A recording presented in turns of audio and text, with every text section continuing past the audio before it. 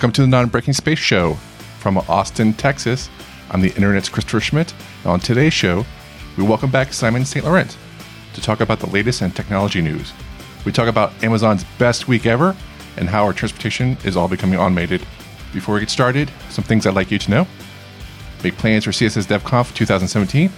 Grab your tickets now and learn from Chris Coyier, Wes Boss, Mina Markham, Harry Roberts, Estelle Weil, and many, many more, all in New Orleans. Tickets are on sale now at cssdevconf.com. The UX Design Newsletter is a weekly list of articles, tutorials, and inspiration handpicked by yours truly. Sign up at uxdesignnewsletter.com and have the best links of the week sent to your email. Speaking of email, set it and forget it with a Non-Breaking Space Show newsletter. Whenever a new show is ready, be notified in your inbox by signing up at newsletter.nonbreakingspace.tv. Of course, you can find all the links to the stories we talk about today at nonbreakingspace.tv with our show notes and links. Be sure to follow me on Twitter at Teleject, Teleject. And as always, thank you for telling others about Non-Breaking Space. Now, on with the show.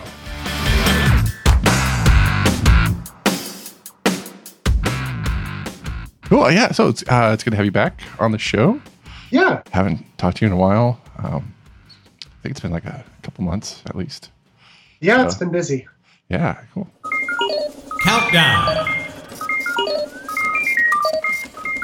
Number 8. Yeah. So the first thing I want to say is that Amazon is having an amazing week or so. Just like it's just been having a great week. First, I mean, did you know that you could buy 5 goods from Amazon Pantry and have it delivered for $5.99, and then pantry goods are like, like stuff for the kitchen, or for a flat $37 billion, you can get all of Whole Foods.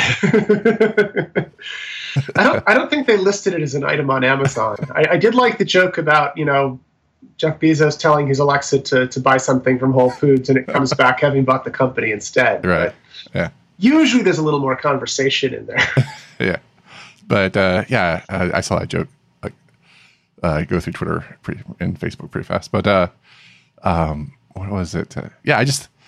I thought it was amazing. I had a friend who was trying to apply for a job. Austin, Texas is the headquarters of Whole Foods. And so she was applying for jobs, and then she was told the job is no longer there. And in fact, a number of the jobs were pulled. And we're like, wow, what's going on? And we thought another grocery chain was going to buy Whole Foods, and we were kind of just down because no, there's we're not big Whole Foods shoppers per se, but we just we like the brand, we like what they kind of stand for, and a lot of things. And so just to see them be consumed by Albertsons, which I used to do a lot of shopping in my hometown. Not really a big Albertsons fan, and so I was I was just kind of bummed. But and then but now Amazon's bought them, and now I have no idea how they're going to interpret the grocery shopping experience in the Amazon way. So in a way, Amazon's been a grocery store for a while. It's just been kind of the weird specialty grocery store. I needed to get some fermented black beans at one point. Yeah. And I couldn't find them locally. I mean, my usual pattern with Amazon is I read the reviews on things and buy them locally if I can. But these black fermented beans, I couldn't find them anywhere. All right. So, they were always sort of my grocery store of last resort. Yeah. Try not to buy anything refrigerated. But, I think it's going to be interesting in a couple of ways. I mean, first, I'm talking about, Amazon has always been sort of delivering grocery items that were obscure, and Whole Foods kind of made its name on things that you didn't find in every other grocery store. But the other piece is that watching as Amazon really has opened the small Amazon stores and things like that, they're clearly getting into that brick and mortar story more, and Whole Foods probably is 1,000 times larger than the previous brick and mortar story. Mm-hmm. So we'll see what happens, but I think there could be possibilities running both directions. Right. I mean, it sounds like it could be a real estate play, the whole outage McDonald's is their real estate company, And so I like, and then also I like to play that people who go to Whole Foods might be more inclined to buy, Amazon, hardware or get used to the brand. And so, and with the, and basically, yeah, I just, it's good leveraging of the warehouses that Amazon has already. So all the stuff that's not perishable could probably easily go into a warehouse. So that Amazon owns. So yeah. But yeah. I mean, I'm really curious because in a lot of ways, the logistics for a grocery store are different from the logistics that Amazon has done so well at. Right.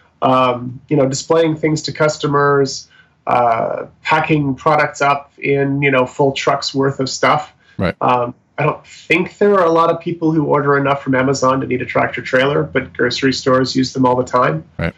Maybe I could find something really cheap and buy like 1,000 of it and see if I get a tractor trailer. No, not doing that.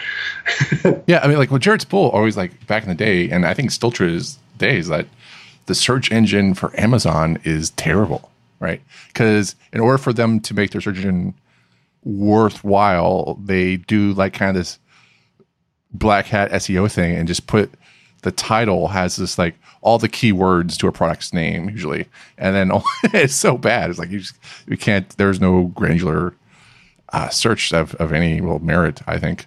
But yeah. So maybe But my point to that is, like, I can't fathom how, like, you think how important search is to, like, Google in a way, but it's also the stuff that I think Google's added onto that helps make search better, like, geolocation and more preferences and stuff like that too. So, but yeah, it kind of amazes me that now that a really bad search engine store is now as a grocery store. It's pretty crazy. Well, but they also have like to be fair, if you're in Seattle, they deliver groceries right now. Like, right, yeah, they've been doing it.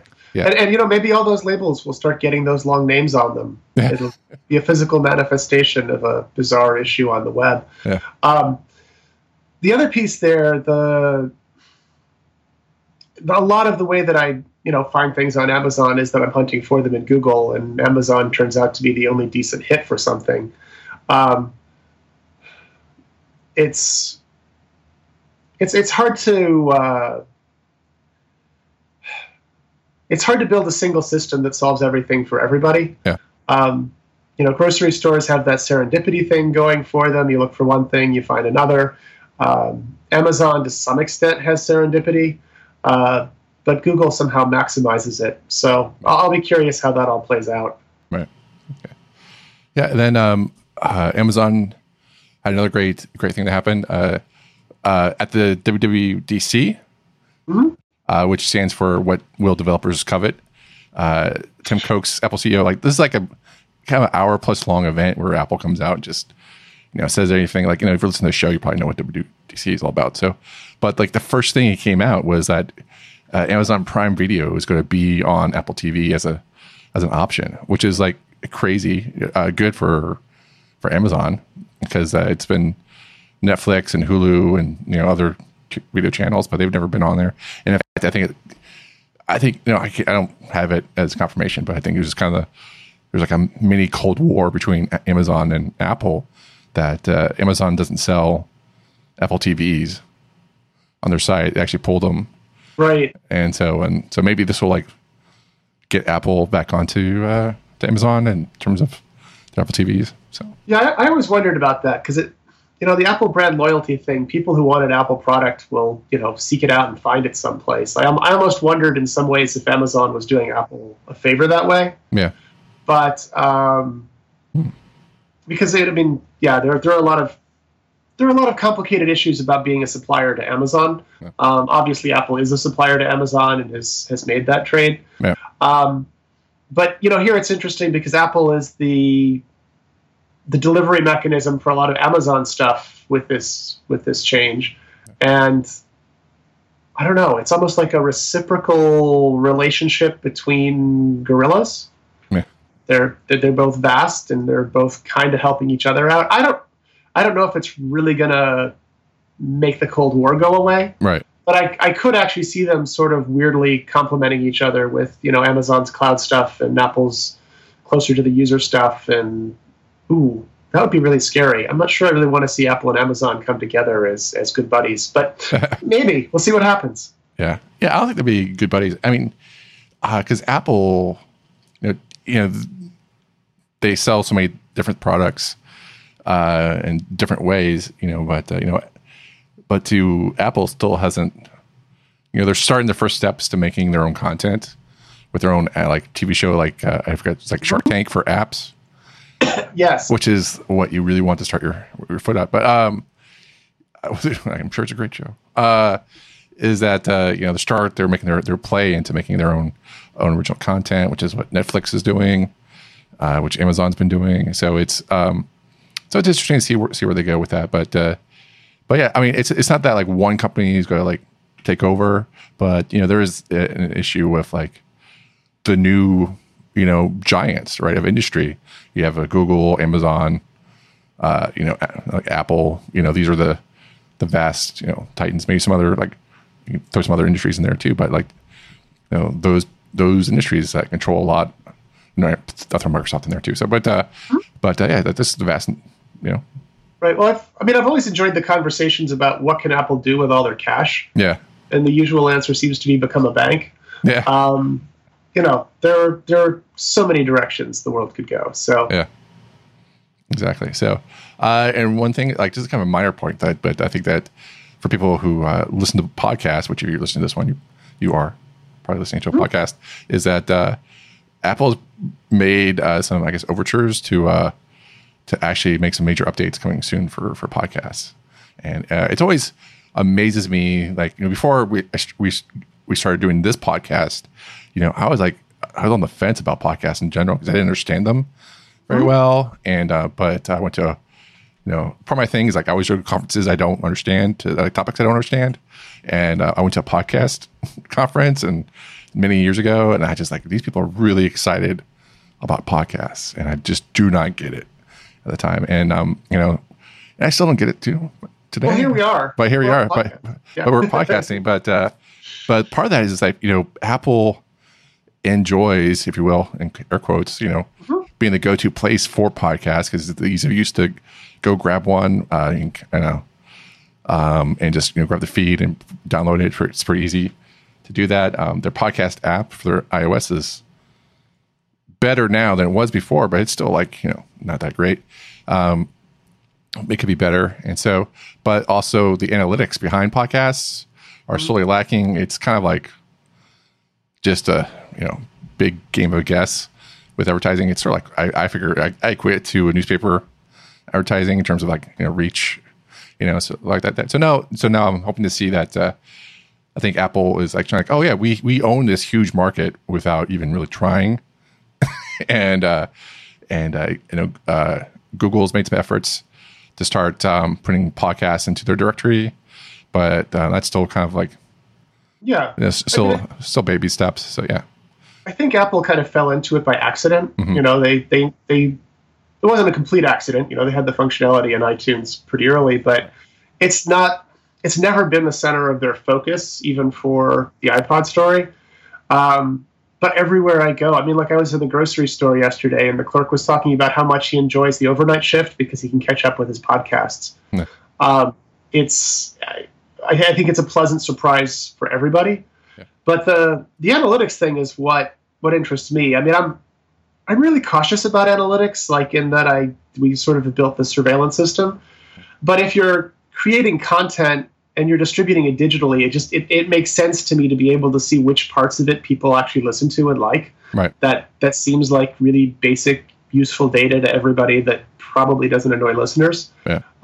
And this all looks like it makes the podcast story a lot saner. It would be nice to have. I think it's going to lead to better podcasts. Okay. Yeah, I think so. I think it's always even analytics is great. Like the comment about surveillance network and it is kind of scary, spooky. What can happen? But yeah, I think it's just great. I think it's going to be, my kind of view of it, which is kind of like pessimistic like view of it, is that they realize that Google is going to owns the video, the YouTuber market. Mm-hmm. And they're looking at like, well, we have this we have this thing that we can grow, and we could combine it with this Apple Music subscription service that we're sort of happy with. We're going to tell people we're happy with, but it's still, we still have a couple of years, I think, to catch up with Spotify. So it's, but yeah, it's pretty good. So, all right. So yeah, I'm happy with it.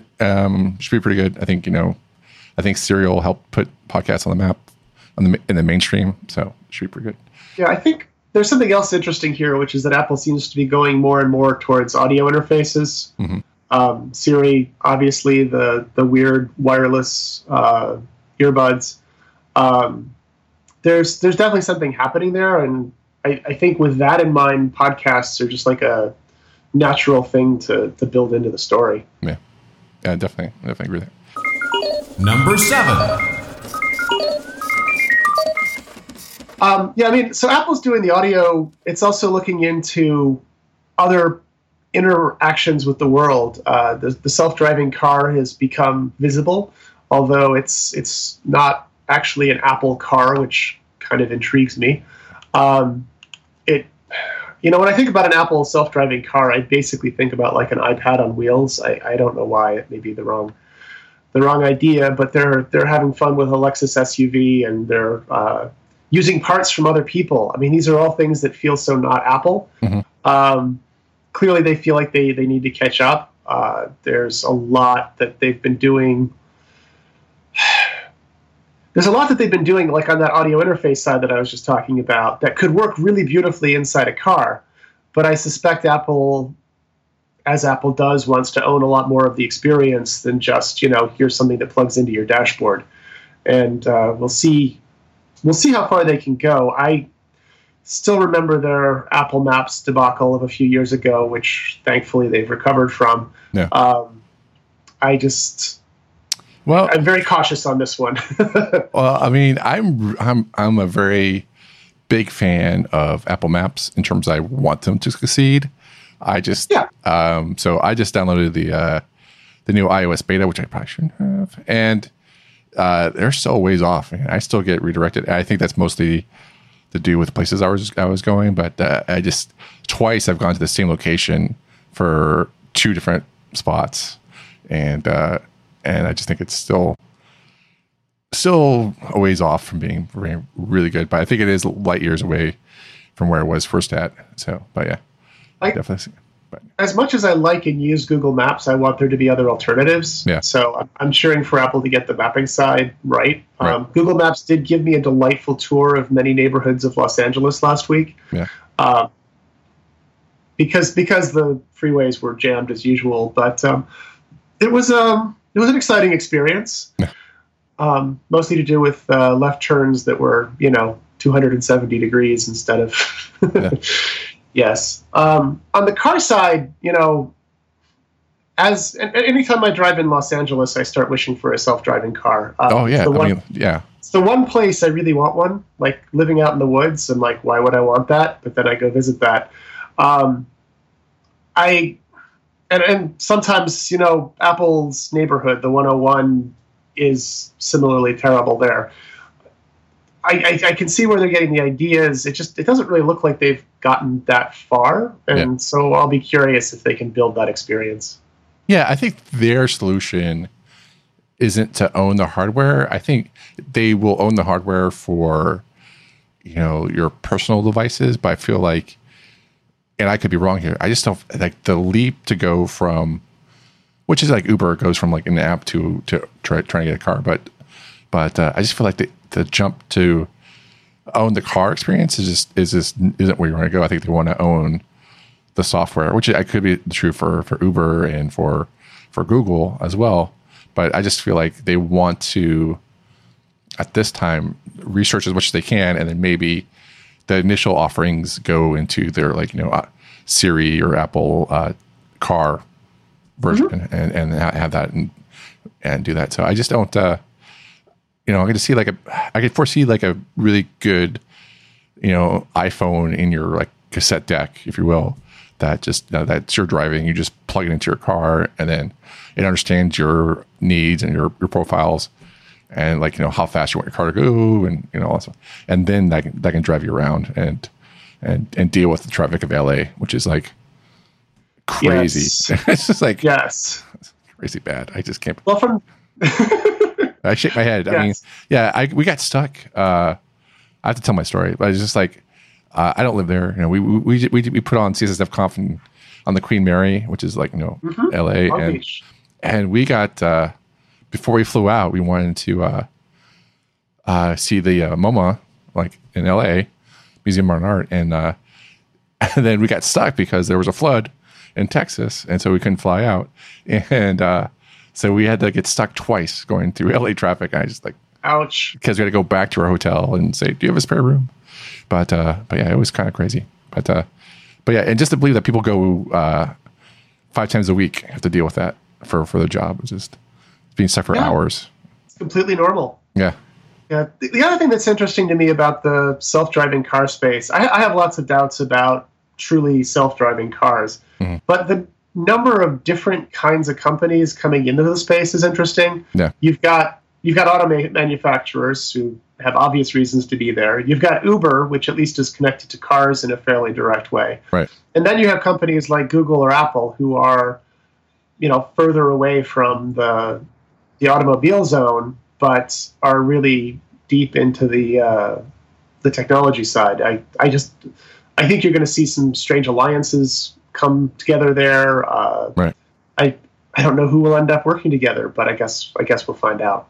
Yeah, it's a different play. Like it's a different experience, and they're solving interesting problems that that I don't think you could solve 20 years ago. In computer science until now in terms of storage, and it's still like before the internet has matured as where it has too. So, but yeah, I'm looking forward to see how they solve the problem.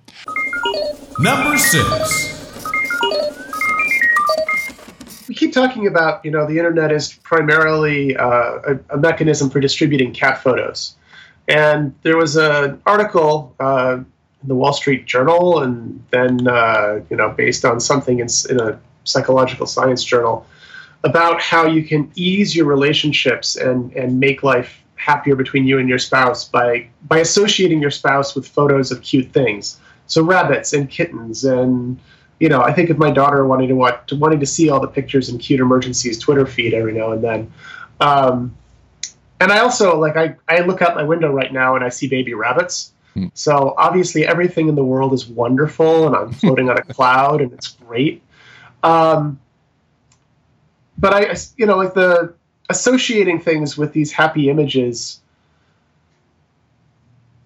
sounds like a great way to just ease all of our concerns and anxieties about other people, right, including people we're close to. I wonder if the real reason that we have cat photos on the internet is not that it was truly the one place for cat photos. It was that we get aggravated enough by the internet that if there weren't those kitten photos, we would be jumping on each other worse than we already do. Right. Maybe Twitter should add a regular stream of cute animal photos to its feeds. Right. Involuntarily. No option on this one. You would have to have the cute kittens or something. I don't know. It's a very weird story that's not surprising, kind of makes sense out of the internet, and worries me that we're so easily fooled at the same time. Yeah. Well, it's sort of like the opposite of guilt by association, right? It's like cute by association, right? And so I totally see this coming to the future where you get you get a bill and the company this knows because of the analytics this is a kind of higher than usual bill. We should probably put 2 or 3 photos of bunnies, on this bill as well when we send it out. And so that way you get your bill I'm really pissed off at this bill, but man, there's these really cute bunnies attached to it. I'm really happy with that. Yeah. Yes, I'm picturing. You'll know that it's coming from a collections agency when it has this unbelievably cute little rabbit on the envelope, just trying to get you to open it. Right. Or I feel like this is also great because if you have to deal with great for inter office relationships too, where you have to deal with that one person who's giving you trouble. You just put you find out where they are and then put them against the wall, and so behind him, when you look at him, you just see just cute pictures of bunnies.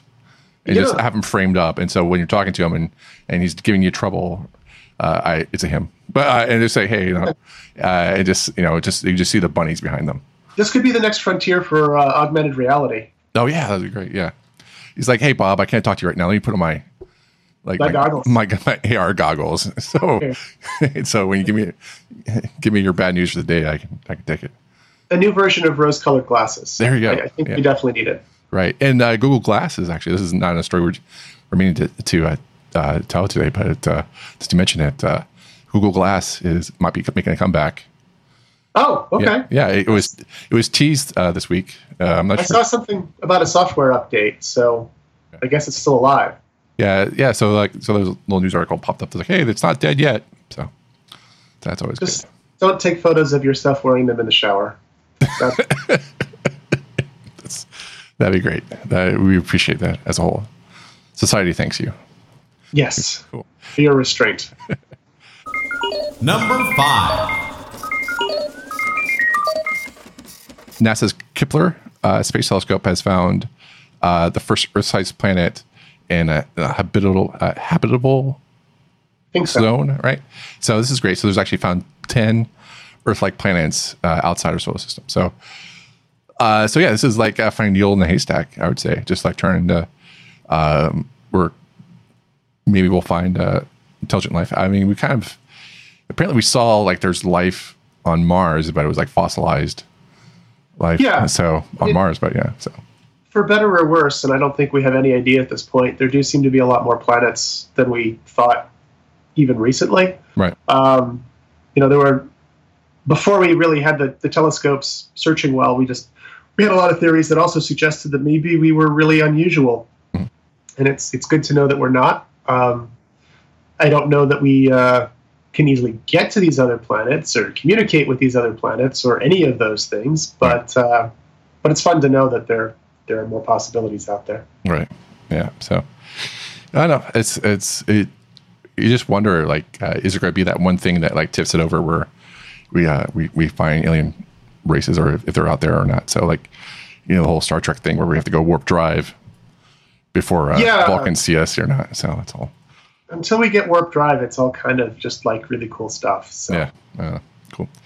Speaking of space, India has a Mars orbiter and actually it's completed 1,000 days orbit around Mars. Speaking of Mars, so yeah, so that's pretty awesome stuff that's happened this week in space exploration. So pretty awesome. We love it. I love that we have these. We designed them for one purpose with a certain lifetime, and they just kind of keep going.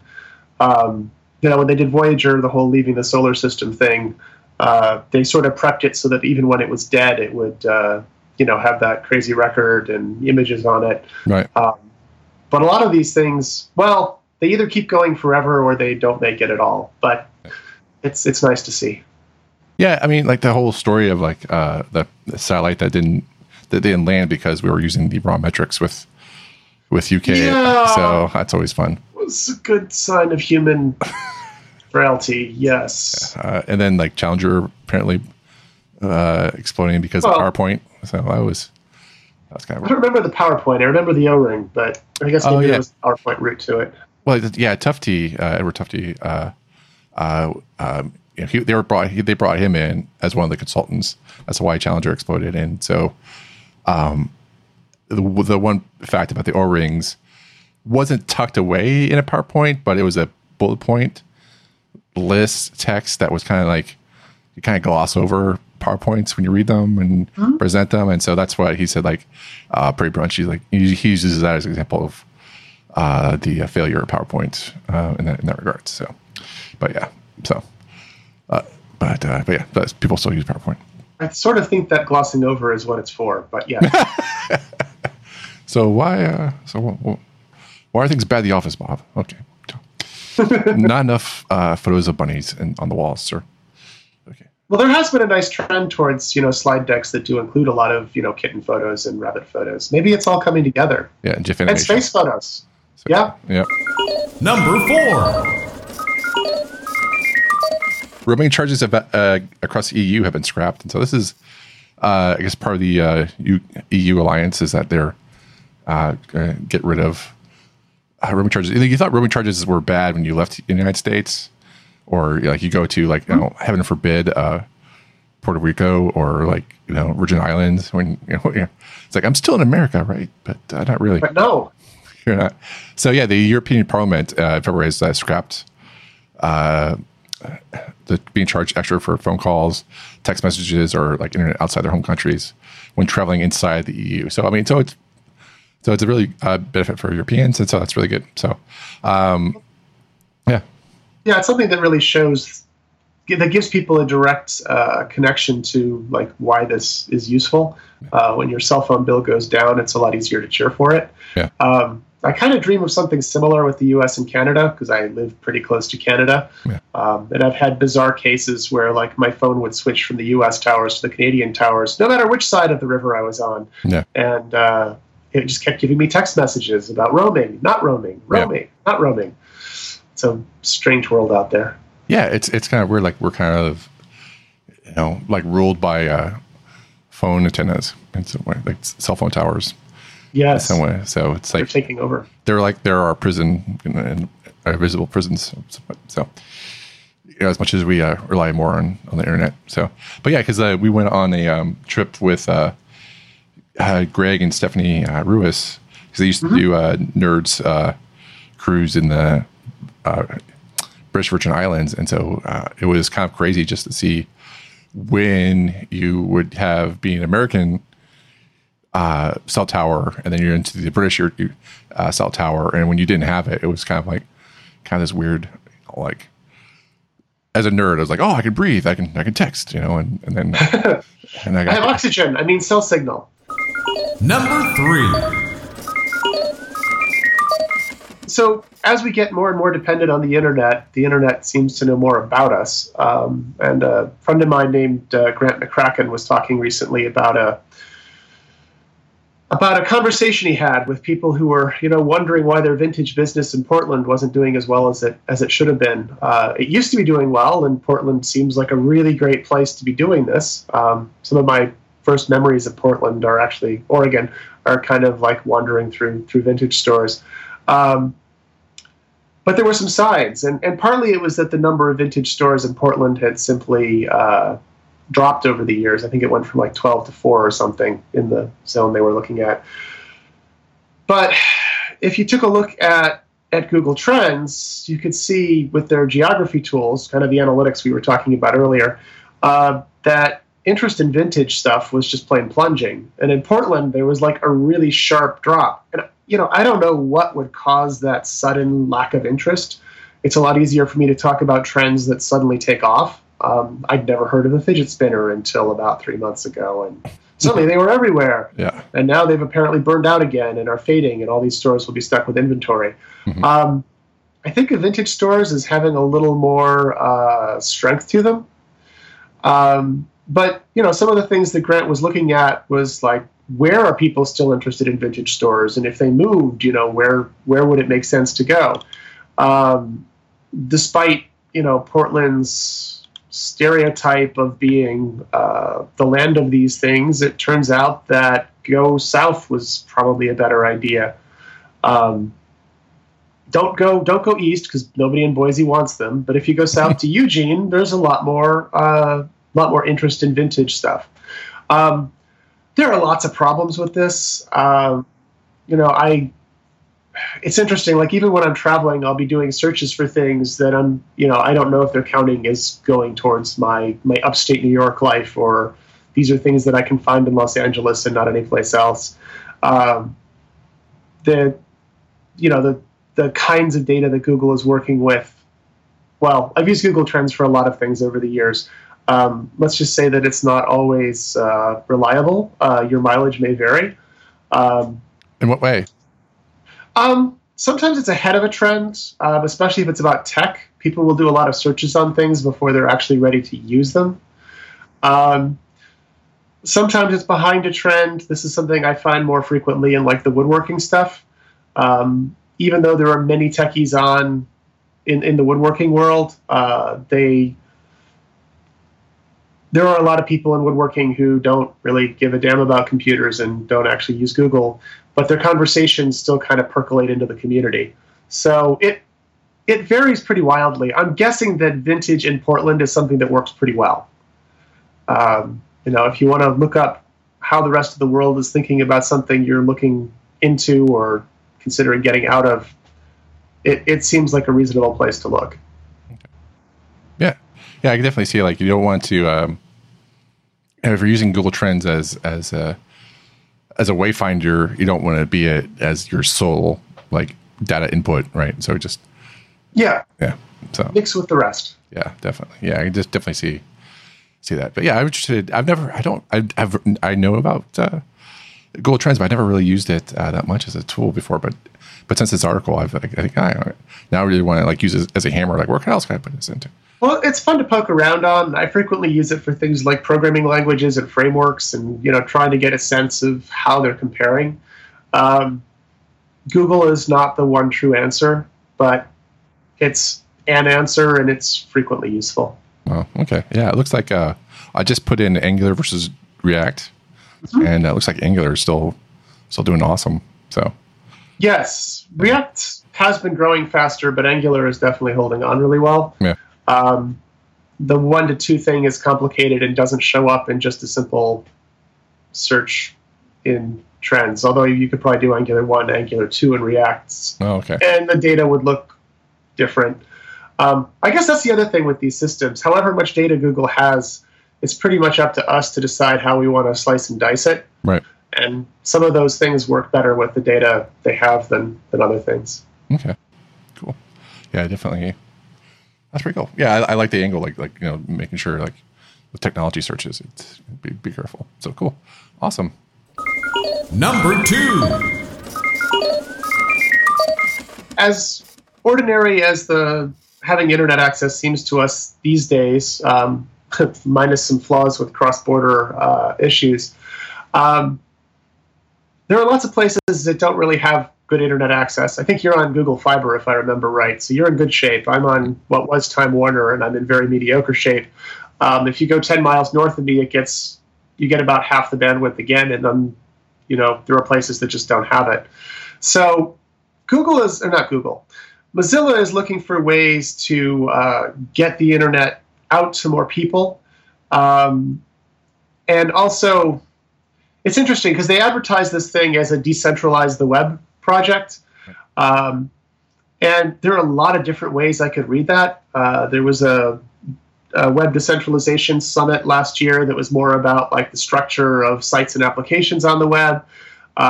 There's the constant kind of net neutrality problem of having like 5 major providers, only 1 or 2 of which are available at any given place. That could be decentralized.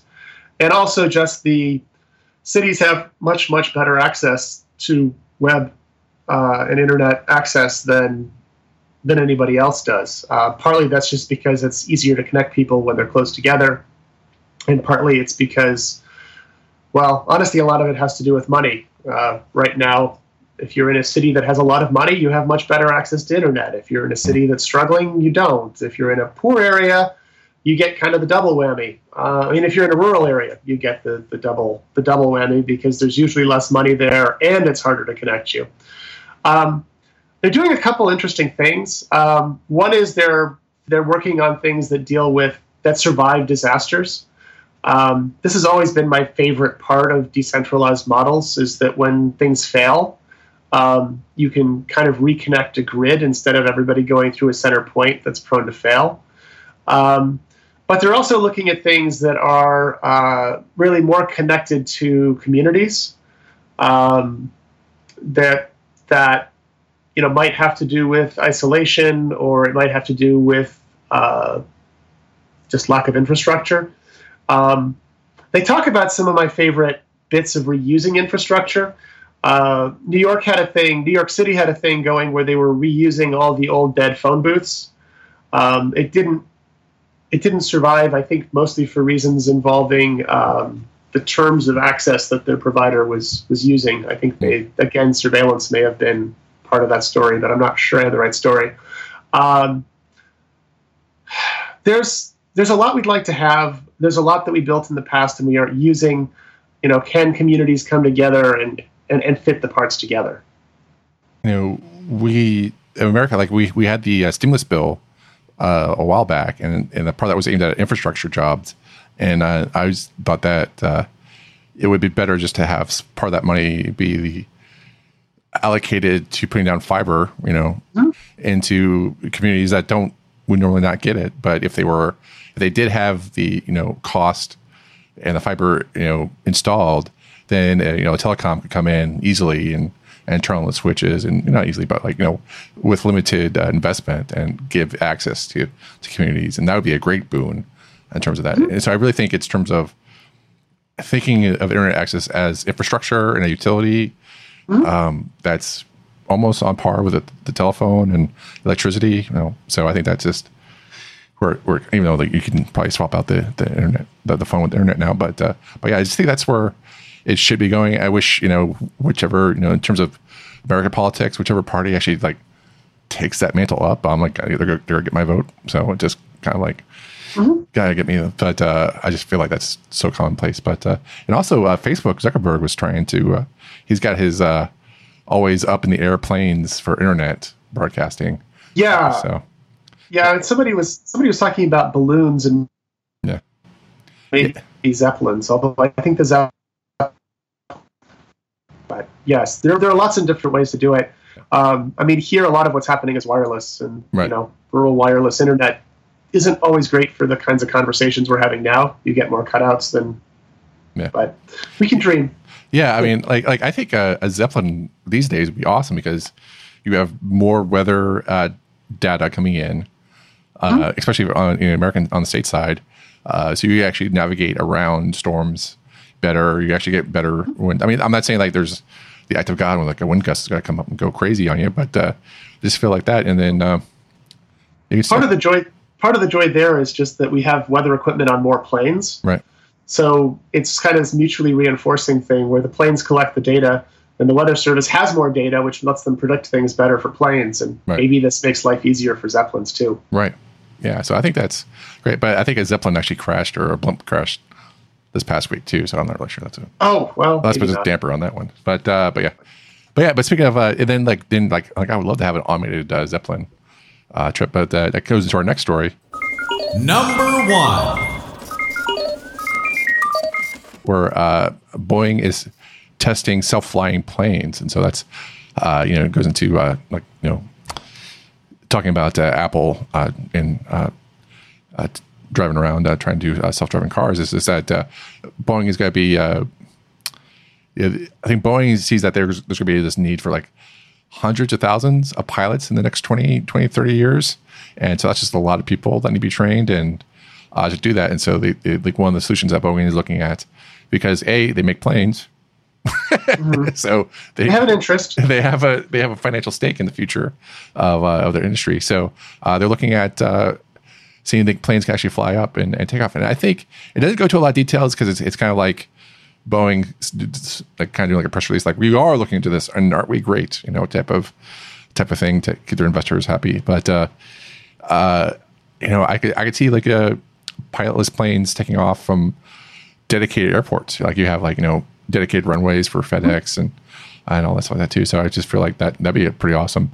And of course, I think in the actual story they hinted at that it probably pilotless planes would be pretty much like a FedEx, where they ship packages instead of actually doing people first, or passengers, people, something like that. So cool. You're definitely going to see the automated flying and driving probably first in freight in a lot of ways. Yeah.